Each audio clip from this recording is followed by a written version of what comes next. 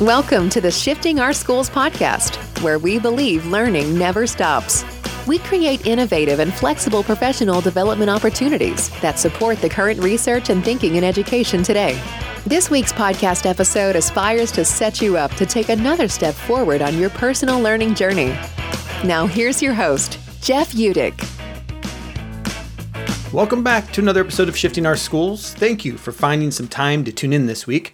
What a great episode we have for you today with Duke University researcher Dr. Gaither on helping students understand their multiple identities leads to being more creative.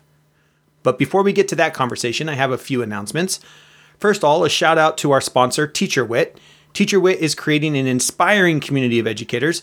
Joining the community is free, and when you do, you get access to live events like the Using Portfolios as an Assessment for Learning that I'll be doing on April 19th, or the What If interview with Katie Martin that took place this week. Of course, they are all recorded, so you can go back and watch them at your convenience. All you need to do is join this great community of educators looking to improve their practice. Thank you to TeacherWit for being a sponsor of the Shifting Our Schools podcast. TeacherWit, creating an inspiring community of educators. Also, on April 21st and 22nd, you can catch me and a host of other great educators at the NCCE conference.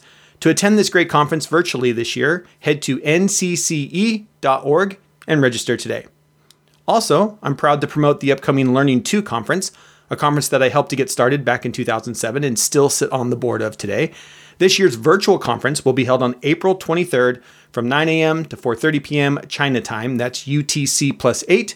To register and learn more, go to learning2.org.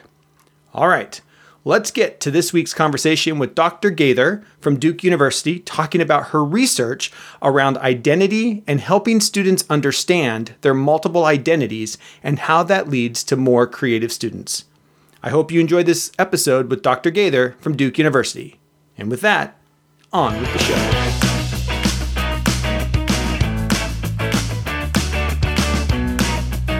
All right, welcome back to another Shifting Our Schools podcast.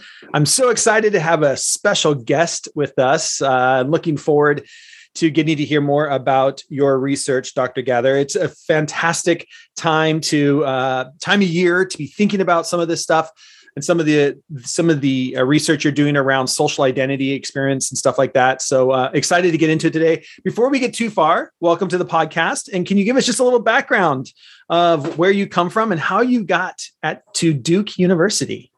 Yeah. Hello, everyone. Thanks for having me. My name is Sarah Gaither. I'm an assistant professor at Duke University, and I run the Duke Identity and Diversity Lab. For me, what really causes me to study identities, why we think the way we do, how we think the way we do, is I grew up biracial, so I look super white if you Google me, but I have a Black dad and a white mom. And so for me, growing up with that family structure and constantly being questioned about who I am and where I fit in and where I don't fit in, made me super curious about the role and the power that our identities play in our everyday lives. And so that's really what caused me to want to get a PhD and study this for a living. So that's pretty much who I am.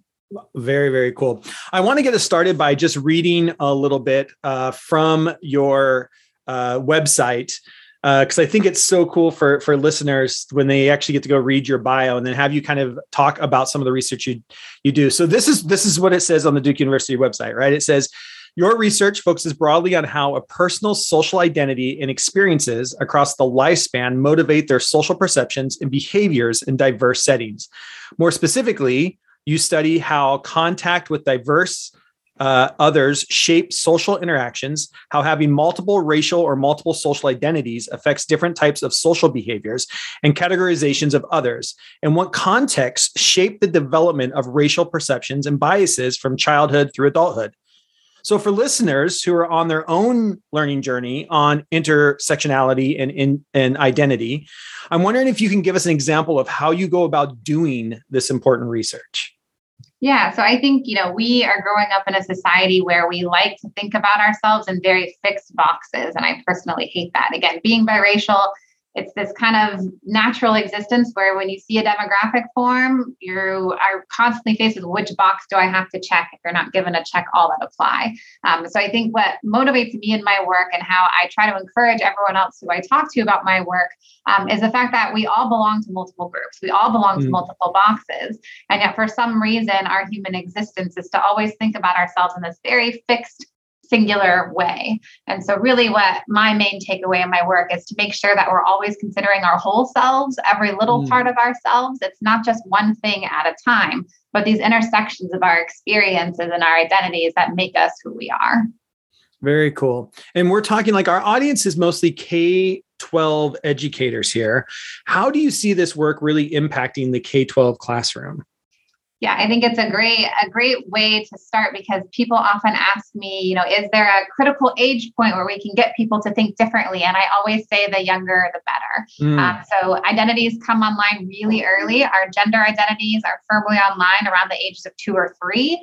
By the ages of 5 to 7, race and ethnicity start playing really important roles. And it's around that same age when kids actually are able to think very complexly about themselves. They start questioning who they are, where they fit in, where they don't fit in, who their friends are, do they match their families, do they not? And again, the same fixed notion of how we think about ourselves as only being one thing at a time can limit the creativity and the way young kids are seeing the world around them. So getting kids to think about the fact that they belong to multiple identities, we argue in a lot of our work, gets them to expand their social networks, expand how they approach their courses and learning in the classroom. It gets you to think more flexibly rather than, again, being stuck on this singular identity train and thinking about ourselves in just this fixed way. And we start that, like you said, like at a very young age. But do you see this work? Like, is this something that, like, do you feel, and I know you're passionate about this work, but do you feel like, is this something that we, in education, we need to make consistent from very early ages, but all the way through kids who are 18 years old, through middle school, high school, when identity again becomes a big thing around puberty and where do you fit in and what's going on?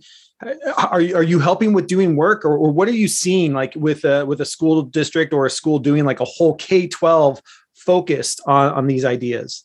Yeah, so when kids are changing classrooms or changing schools between elementary school and middle school, those are really key identity development periods, even going off to college, right, to get further along the developmental spectrum. These times are times of transition. And whenever a kid is in a time of transition, they're constantly comparing themselves to whether or not they look similar or don't look similar to the people in their classroom, right? So if we as educators can give kids the tools and the language and the practice discussing the fact that we're not just our race and our gender, right? We are race and gender, but we're also, whether we're an athlete, whether we're a foodie, whether we are a neighbor or a friend, right? There's all these different identities that I think we under-acknowledge within classroom settings. And what most research would argue from psychology is that the more commonalities or similarities we can identify within a classroom cohort of students, the more united that class is going to be, the higher sense of belonging we're going to see those kids have in that classroom space. And so again, it's getting kids to think flexibly about who they are, to expand that in-group, right? To make that classroom space seem more like a family and less focused on those differences, right, that we have between kids. I love that. Think more flexibly about who you are. That's such a good line. I love that. That's so good. I love it. Your team there at Duke University has a set of values listed on your website. And we'll be sure to link to those on the website because I think it's great for everyone to see these. But at Shifting Schools, we have provided some professional development on how important it is that learners co-construct a mission statement or a set of values as a club or a class. Can you share how your lab set of values came to be and what do you do to refine them or go back to them? How often as a team do you kind of take a look at them or how do they drive your work? Yeah, so our lab has anywhere from 15 to 20 undergrads who work on our lab every semester at Duke, and they represent every different type of identity you could think of, from racial and ethnic minorities to sexual and gender minorities, first-generation college students, limited income students. And so what we realize as a lab is that because we represent so many different things, that's what made our lab this kind of unique space on campus. And so we wanted to make sure that that was highlighted on our website so that other students could find their place of belonging here at Duke, and to really remind ourselves as a group of who we are as a family and as a community. And so we actually created an anonymous Google Doc, allowed every single student, undergrads, grad students, postdocs, lab managers, myself, we could all contribute anonymously of the things that we felt make our lab unique, what make our lab a lab itself. And so through this kind of combined process, again, it highlighted our common values as a group and helps us feel more like a family and a community. We do try and update them once a year as new students join our lab in different ways. And we have some research now from one of our grad students, Jane Lear, who's defending her dissertation this summer that actually shows value statements, particularly for schools that are less diverse, actually play a really strong role in marking it as a safer space for those minority students. So if you are in a K-12 setting that's not as diverse as you wish it could be, these mission statements are actually proving to be a really strong cultural cue in making sure that for your few minority students you do have, it does make them feel safer. So we have some research actually showing this on the science side too. Oh, that's awesome. And do you do this? Does the anonymous form go out once a year then? Is this something you do yearly? Like start from the bottom up again, like send out the form and bottom up. Let's make sure our values are still in. Yeah, we try to do it every year, every 2 years, depending on how often students are graduating from our lab. So as we get new cohorts of students in, we'll send out the Google Doc again and get it updated. So it is something that really was a nice free activity too. It doesn't cost any money, right? Yeah. K-12, we struggle with budgets just like you do. So these kind of free community building activities are really nice ways to, again, remind ourselves about the values that we practice in the lab every day. And do they change a whole lot? Or is it a lot of times just reaffirming and like maybe a word change, but a wordsmithing of things? But are you finding that they like once you kind of have this and it becomes part of like who you are, is there a whole lot of changes that are still taking place? We find there's new identity labels that are sort of being created over time, new identity groups, new identity clusters, better ways, more inclusive ways of saying certain phrases. I'd say it's more terminologies that get updated and added to the document over time. But the overall core sentiment of what the value statement is doesn't seem to change as much year to year, I think, because we end up attracting the same types of people, right? Right. Your core values will attract the same type, right? You end up getting the people you want. Yeah. People who don't believe in the value statements don't apply for our jobs. Yeah, there you go, right? It works in that way. I love that.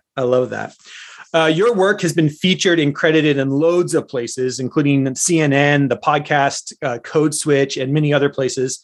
All along with journals, you've also won a prestigious grant, congratulations, which I've read will help you do more research on the topic of identity accessibility. Can you talk more about that and why it is important for K-12 teachers to learn more about this idea of identity accessibility? Yeah, so we just got a National Science Foundation Career Grant, which is a 5-year grant. It's very competitive. And what we're proposing in this grant, which includes some studies with kids, is that there's 2 pathways that people can take in order to have this more flexible way of thinking. The first pathway is through your lived experiences. So if you're biracial or bicultural, bisexual, people who really live this dual identity type of experience, they can actually think more flexibly, right? They're able to perspective take more easily because of living with different racial groups or different cultural groups. So that's one pathway. But I always argue that you don't have to be biracial or bicultural to think flexibly. Anyone has this ability to do so.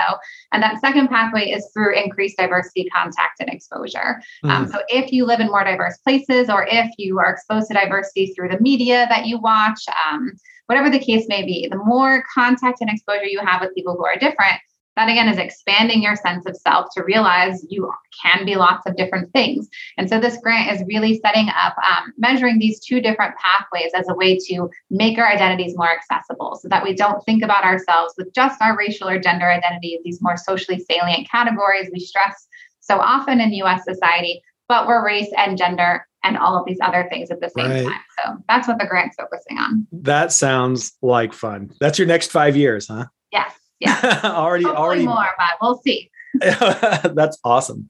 You're so much into research, and anyone who's looking through your CV would be amazed at the work that you've done. And my audience being educators and the next generation who are educating the next generation of researchers, what advice would you give to K-12 educators as they inspire researchers of the future? Like, what are some of the mindsets that you think are really important?